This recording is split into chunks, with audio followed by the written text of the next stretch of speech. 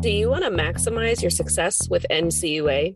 Join Mark Treichel as he shares with you the insider's view on passing your exam with flying colors. The With Flying Colors podcast is sponsored by Credit Union Exam Solutions by Mark Treichel. If you would like to work directly with the Credit Union Exam Solutions team and receive support to optimize your results with NCUA so you save time and money, visit us at marktreichel.com to find out more.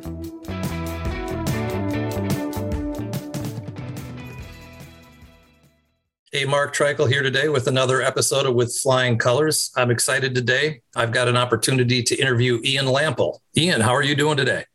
I'm doing well, Mark. Thank you so much for having me today.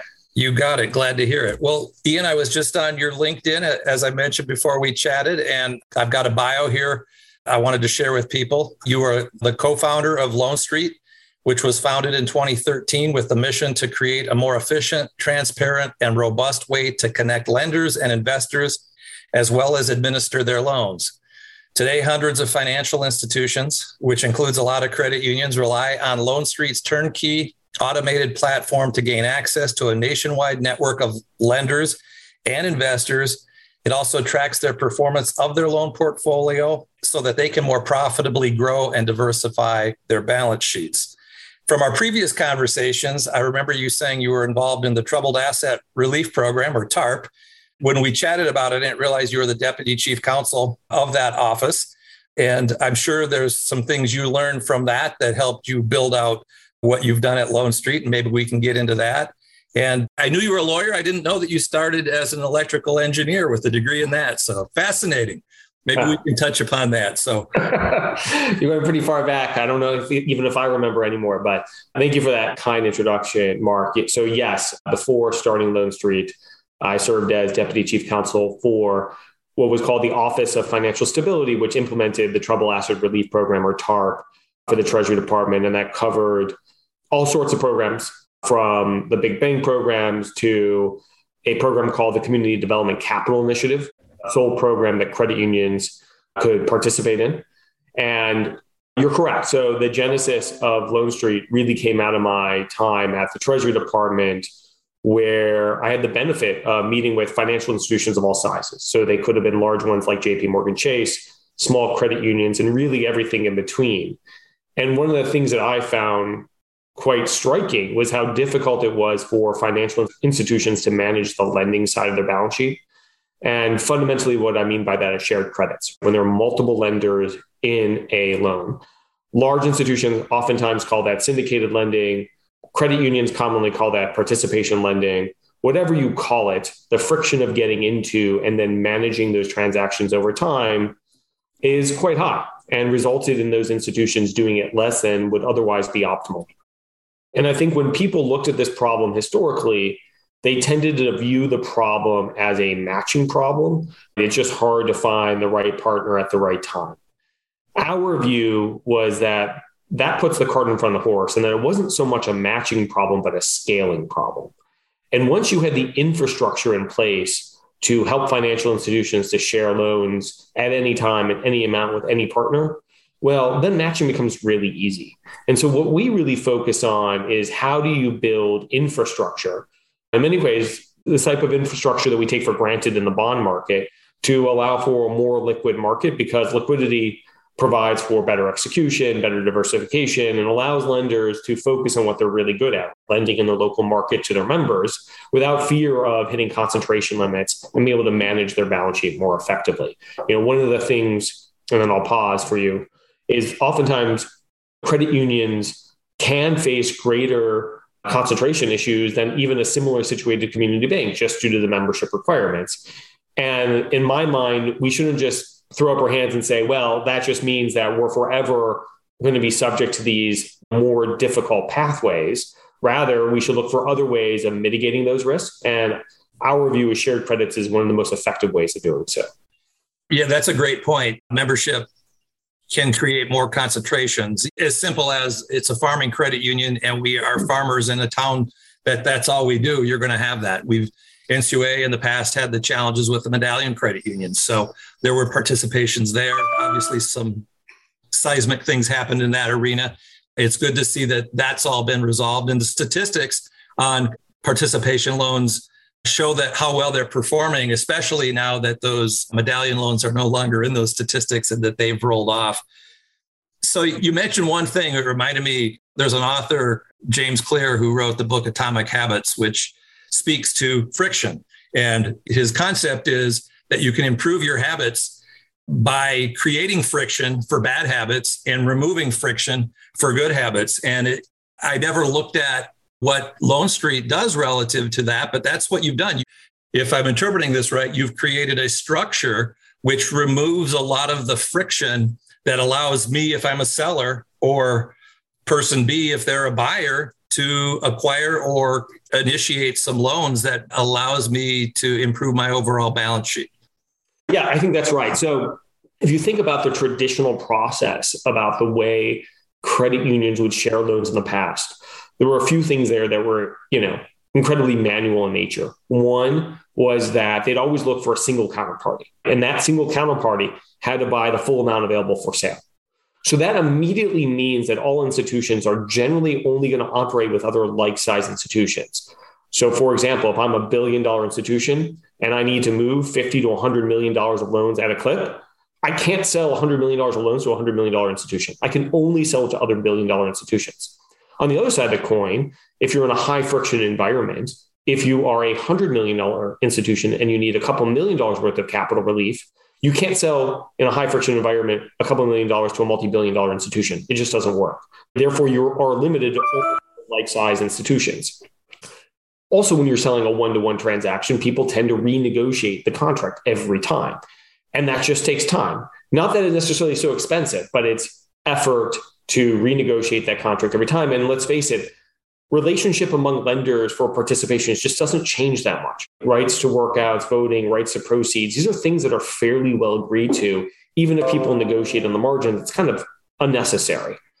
And so if you can strip that out, if you can strip out that negotiations and have one agreement that many people use, all of a sudden you can go from a world of having to have a single buyer to a world where you can have many buyers. And once you're in a world where many buyers, if you think about like an IPO, could you imagine trying to get an IPO done if you had to find a single equity holder for the entire multi-billion dollar equity offering, right? It would never happen. You couldn't get an IPO off, right? So what do? They line up 1,000 insurance companies and immediately you get your IPO off. Yet in the loan market forever, it was considered, of course, you're going to find a single counterparty. Why would you ever find more than one? When yet in every other market, whether it's debt or equity, when it comes to selling bonds or selling equity, right, then you do many, many holders. It was only in the loan market where you would say, oh, the right way to do this is to find one counterparty. It's bizarre. But in order to have many partners, you have to have one agreement. If you think about it, in the bond market, there's something called the Qualified Indentured Act. So the rights of bondholders are always the same, even if the covenants move.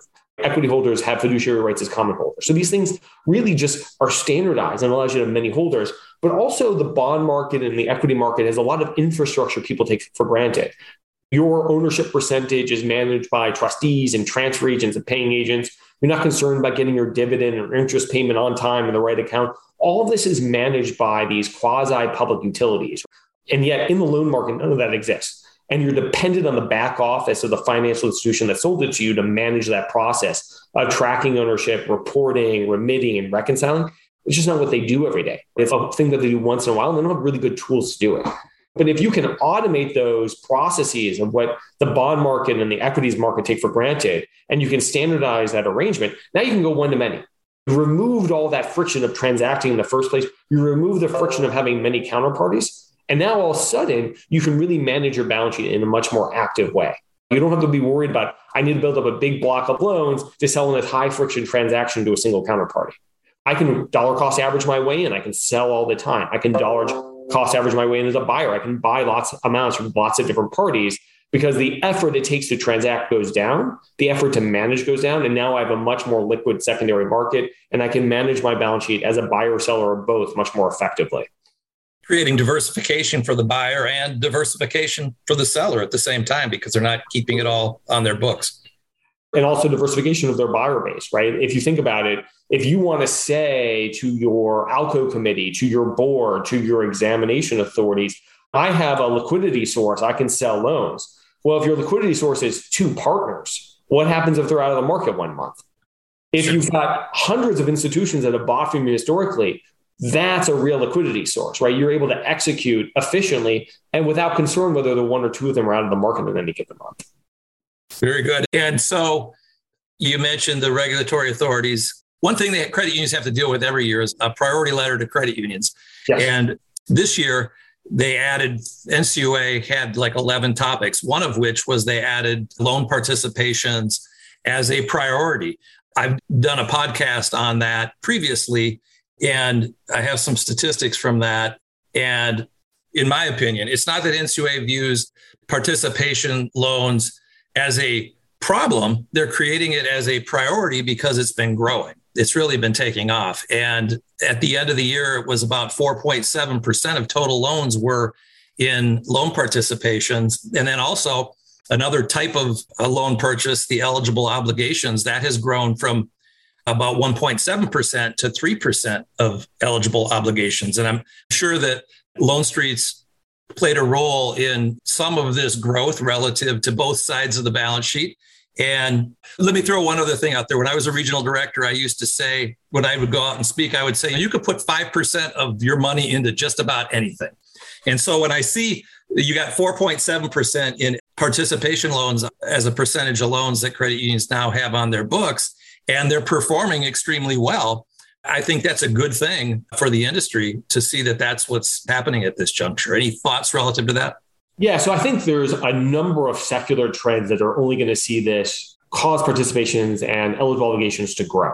So 5-7 years ago, the participation marketplace was something like under 20 billion. Now it's over 60. It's been growing at an annual compound growth rate of over 15%.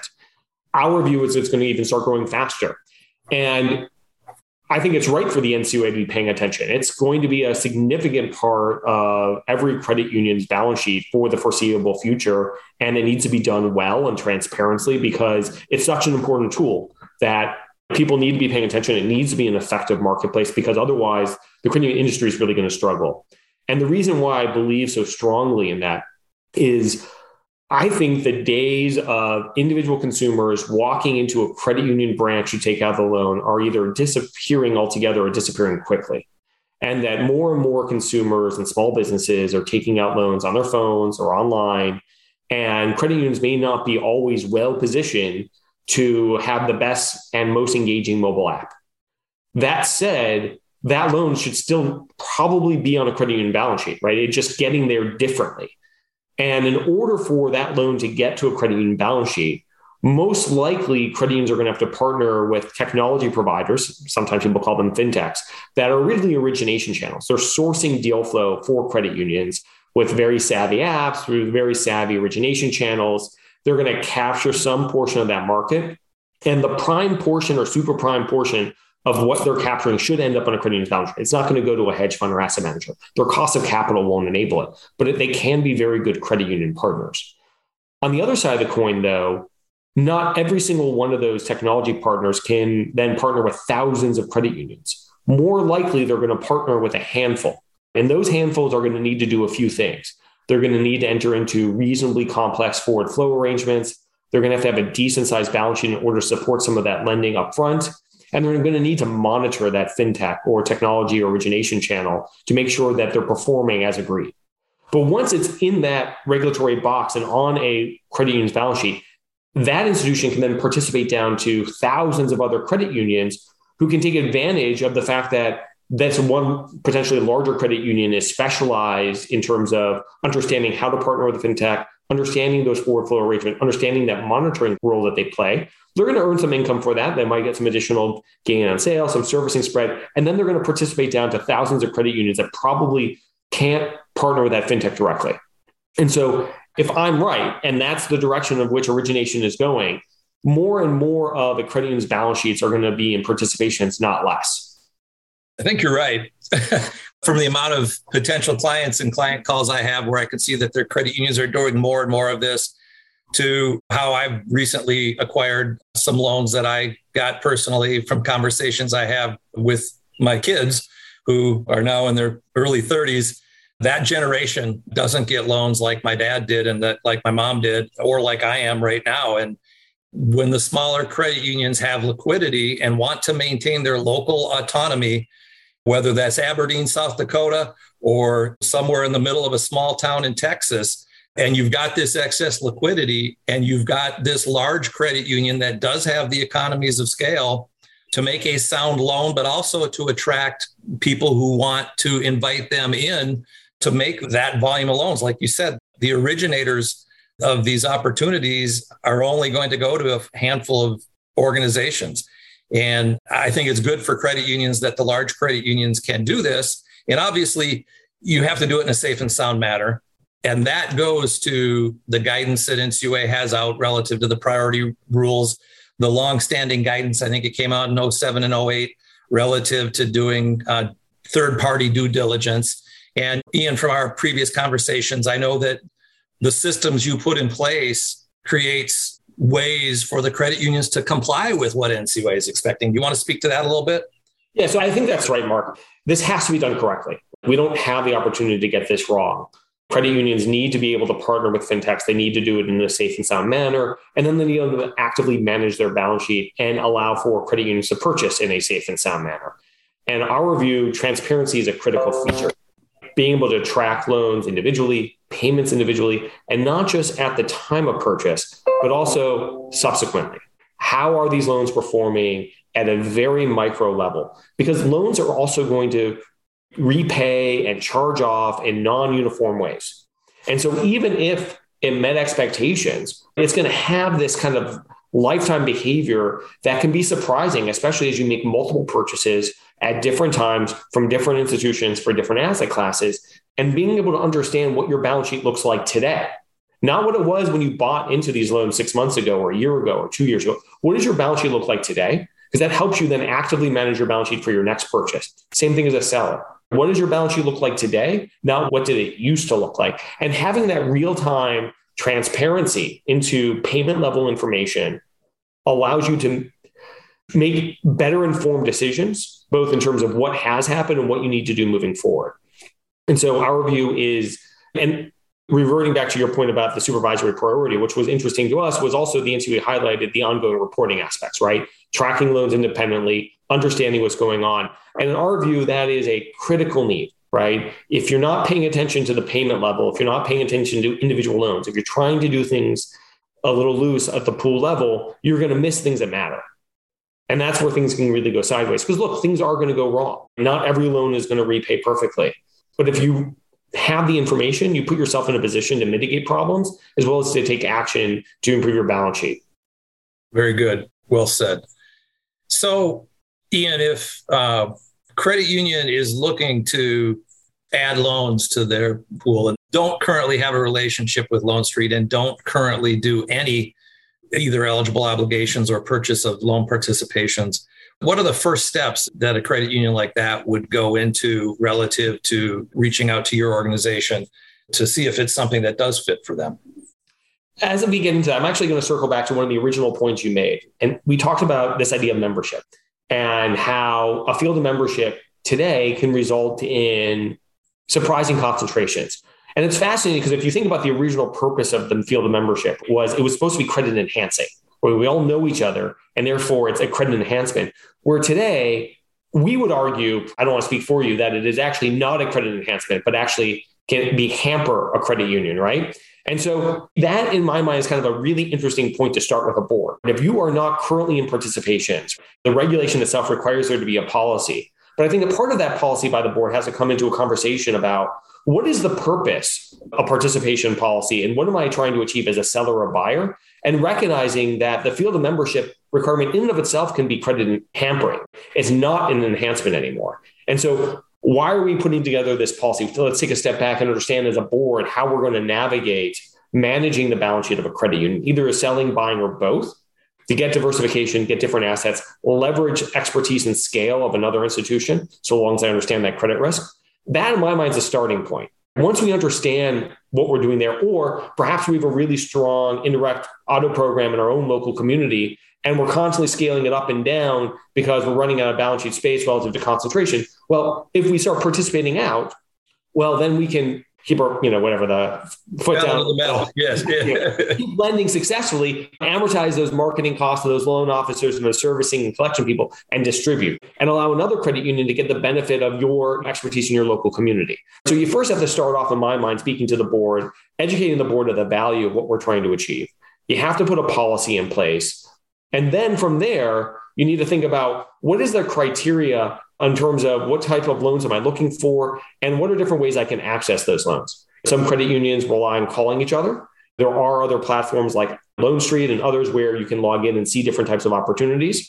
Most of them don't charge for you to register and log in and see deal flow. Some of them do, but it's totally worthwhile to look at a number of different types of opportunities to source deal flow.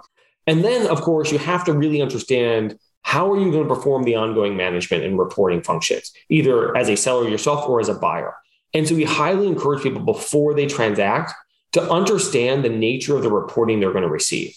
Because if they don't understand the reporting they're going to receive before they transact, it's going to be very difficult for them to manage their portfolio moving forward. And so you really want to make sure not just that you're able to understand the risk and return profile of the opportunity you're looking at, but also how am I going to track this over time? What are the tools that I have? And what are the tools the platform I'm working with gives me access to understand, well, I thought I was buying A. How did it perform? I thought it would be a prepayment speed of X. We ended up with Y. We thought charge-offs would be A. They ended B. Maybe they're better, maybe they're worse. Maybe it's a mix. But trying to track that manually, month over month in Excel spreadsheets is functionally impossible. You really need to have specialized software that you're working with to understand these kind of variations over time. And I highly encourage credit unions to think both in terms of what they're getting into and then how they're going to manage it, and not view these things as separate concepts, but really as a whole together. And that's a real sweet spot of the product that you offer, is the ability to have very detailed reports relative to what it is you own, which reminds me of some other conversations I've had with some of my experts that assist me, where we get into conversations with clients talking about what's going into a report to the board. What is it the board should know? What is it they need to know?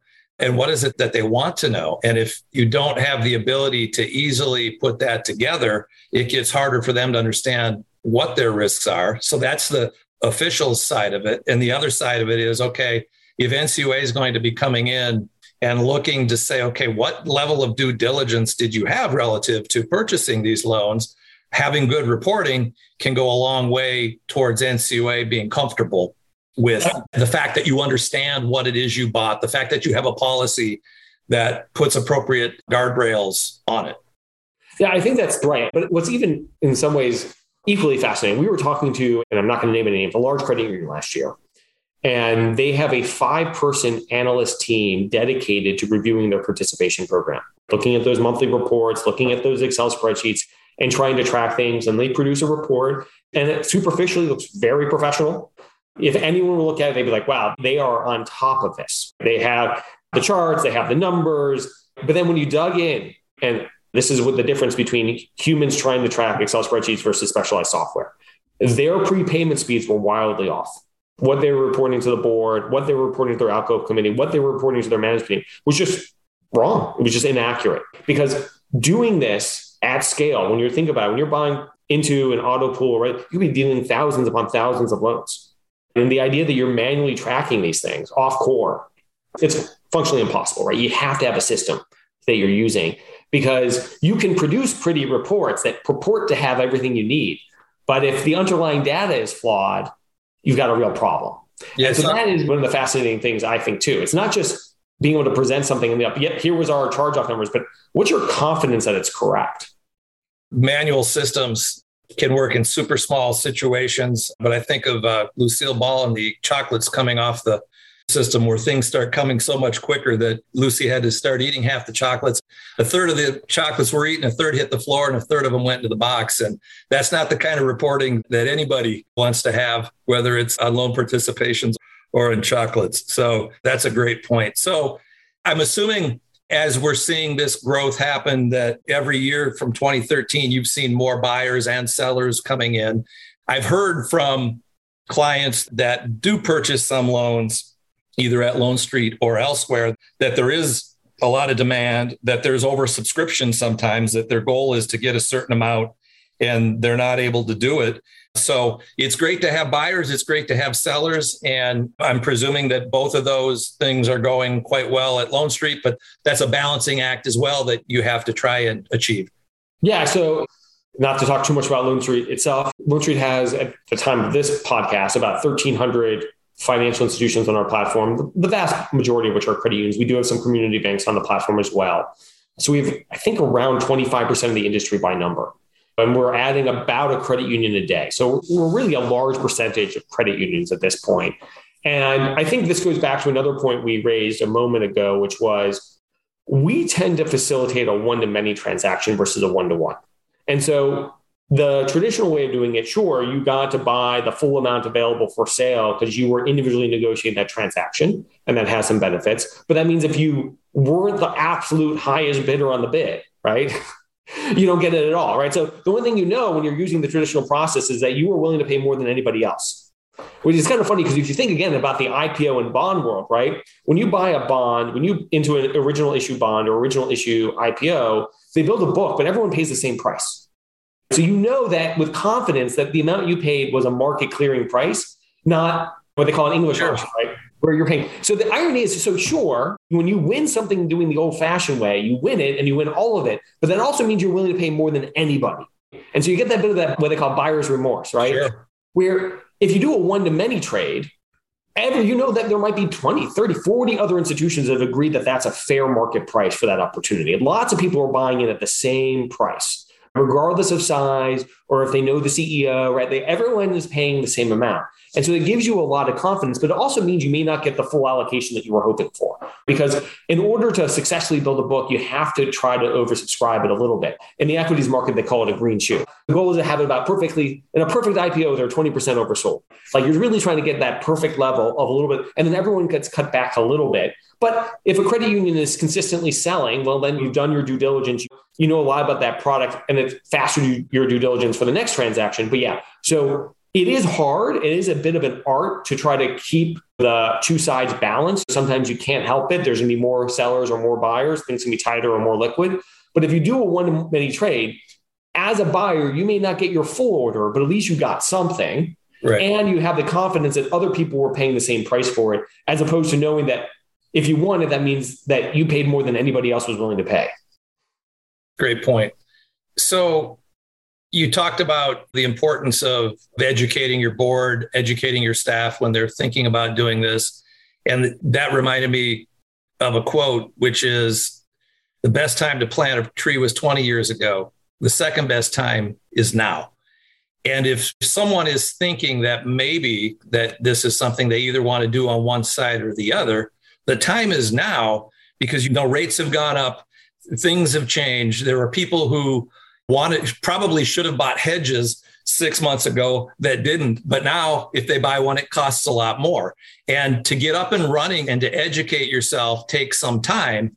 And it's always wise, I presume you would agree with this, to do that and to do your education. If I want to start doing it in a year from now or 6 months from now, I should really be reaching out to someone like LoanStreet or one of the other providers now to start learning about it, get the board educated, figure out what makes sense, work on the policy, et cetera, et cetera. I'll use a different phrase. We like the phrase crawl, walk, run. Our view is you need to do the education at the board level, the management level, understand what the process is and different roles people play in the process. And then you don't have to move your entire balance sheet as a buyer, seller, or both. You can make an initial transaction, either as a sale, as a purchase, that doesn't need to change the entire look and feel of your entire balance sheet. In our view, it's get used to the process, understand what you're doing, make a small purchase, understand, look at a few monthly reports, practice integrating that into your call report, and then start jogging from there. You don't need to move the whole world and do some $100 million transaction right off the bat, even if you are a large institution. Like, you can start small, and we're big believers in starting small and growing the program over time. And we also think it's important, even for sophisticated large institutions that have been doing this a long time, that doing things in smaller amounts more frequently just allows them to more closely manage their program, again, on both sides of the trade, right? You're not having to take bets about time in the market. If you're doing small amounts every quarter or every month, even if it's the same amount you would have moved over the course of the year, you're unlikely to have made a massive mistake in terms of timing, right? If you're just doing it consistently, if this is a program that you're entering into where I'm always buying, I'm always selling, I'm always managing my balance sheet, you're unlikely to be put in a position where you really mistime the market and your balance sheet's going to be better for it. Sure. That makes perfect sense. Well, any other last thoughts? Any question I should have asked you, Ian, that I didn't, that you want to speak to here? Yeah, so I think there are a couple of things to pay attention to if you really haven't spent a lot of time in this market. One would be prepayment speeds. Oftentimes, credit unions, and I think this is true of all financial institutions, they tend to focus on the credit risk, where most of the transactions in the participation market happen at a premium, some happen at a discount, but prepayment speeds are a critical factor in the performance of a participation, understanding what the expectations are there and how they've changed over time. That can drive returns for both the buyer and seller, even more so than credit risk. Like I think a lot of people think about the charge off first and the prepayment speed second. And I think prepayment speeds are a critical thing for people to understand. I think it's important for people to understand, especially in this interest rate environment, that there are a lot of floating rate opportunities and adjustable rate mortgages and understanding the difference between weighted average life and duration. And so these are important concepts that people sometimes misunderstand about how to judge risk in terms of what a comparable asset may be. So these are, I think, also really important. Another concept that a lot of people forget is what's called delay days. And so let's just take the most basic example. So let's say you're buying loans like auto loans and people are paying and prepaying all throughout the course of the month. And so on average, the payment comes in on the 15th. Now, if you get your participation report on the first of the month, and let's say just magically you get, it all works perfectly and you get your money on the second day of the month, that means you have about 17 days of delay days on average from your payment. Now, there's nothing inherently wrong with that. That is a completely normal process. But understanding delay days is important because you need to take that into account when you're calculating the yield on the purchase that you're making. It's not enough just to include the prepayment expected charge off and how that affects returns, but you have this small amount of drag depending on when you get that report and payment. Is it on the second?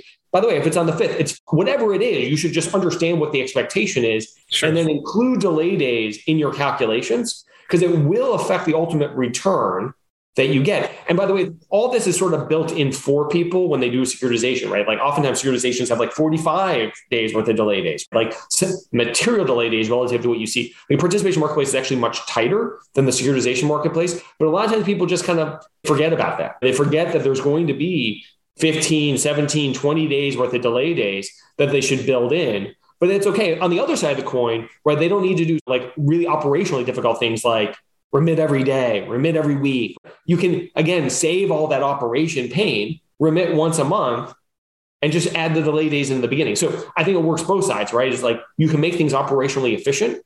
We just build delay days in the front. And so there's these nuances that a lot of people don't pay attention to.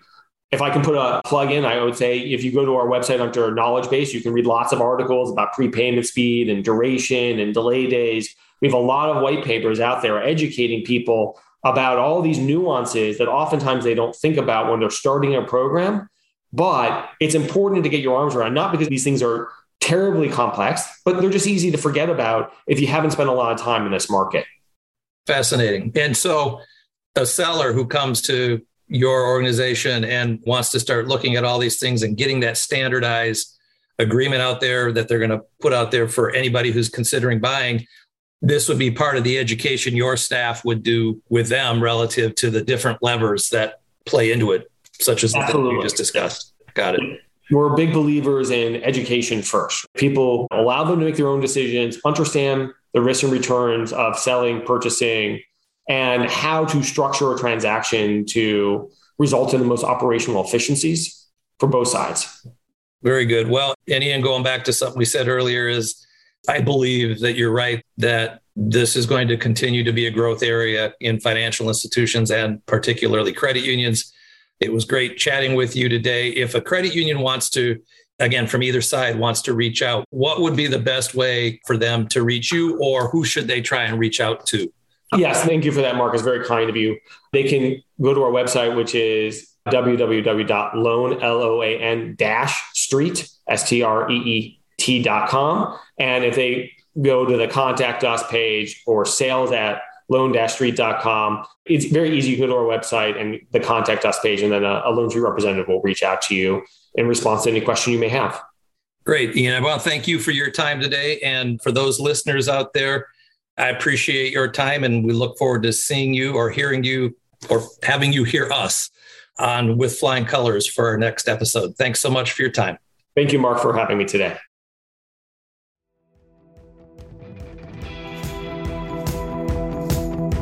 Thank you for joining us on this episode of With Flying Colors. Subscribe on your favorite podcast app to hear future episodes where subject matter experts of all varieties will provide tips on how to achieve success with NCUA. If you would like to learn more about how we assist credit unions, check out our services at marktreichel.com.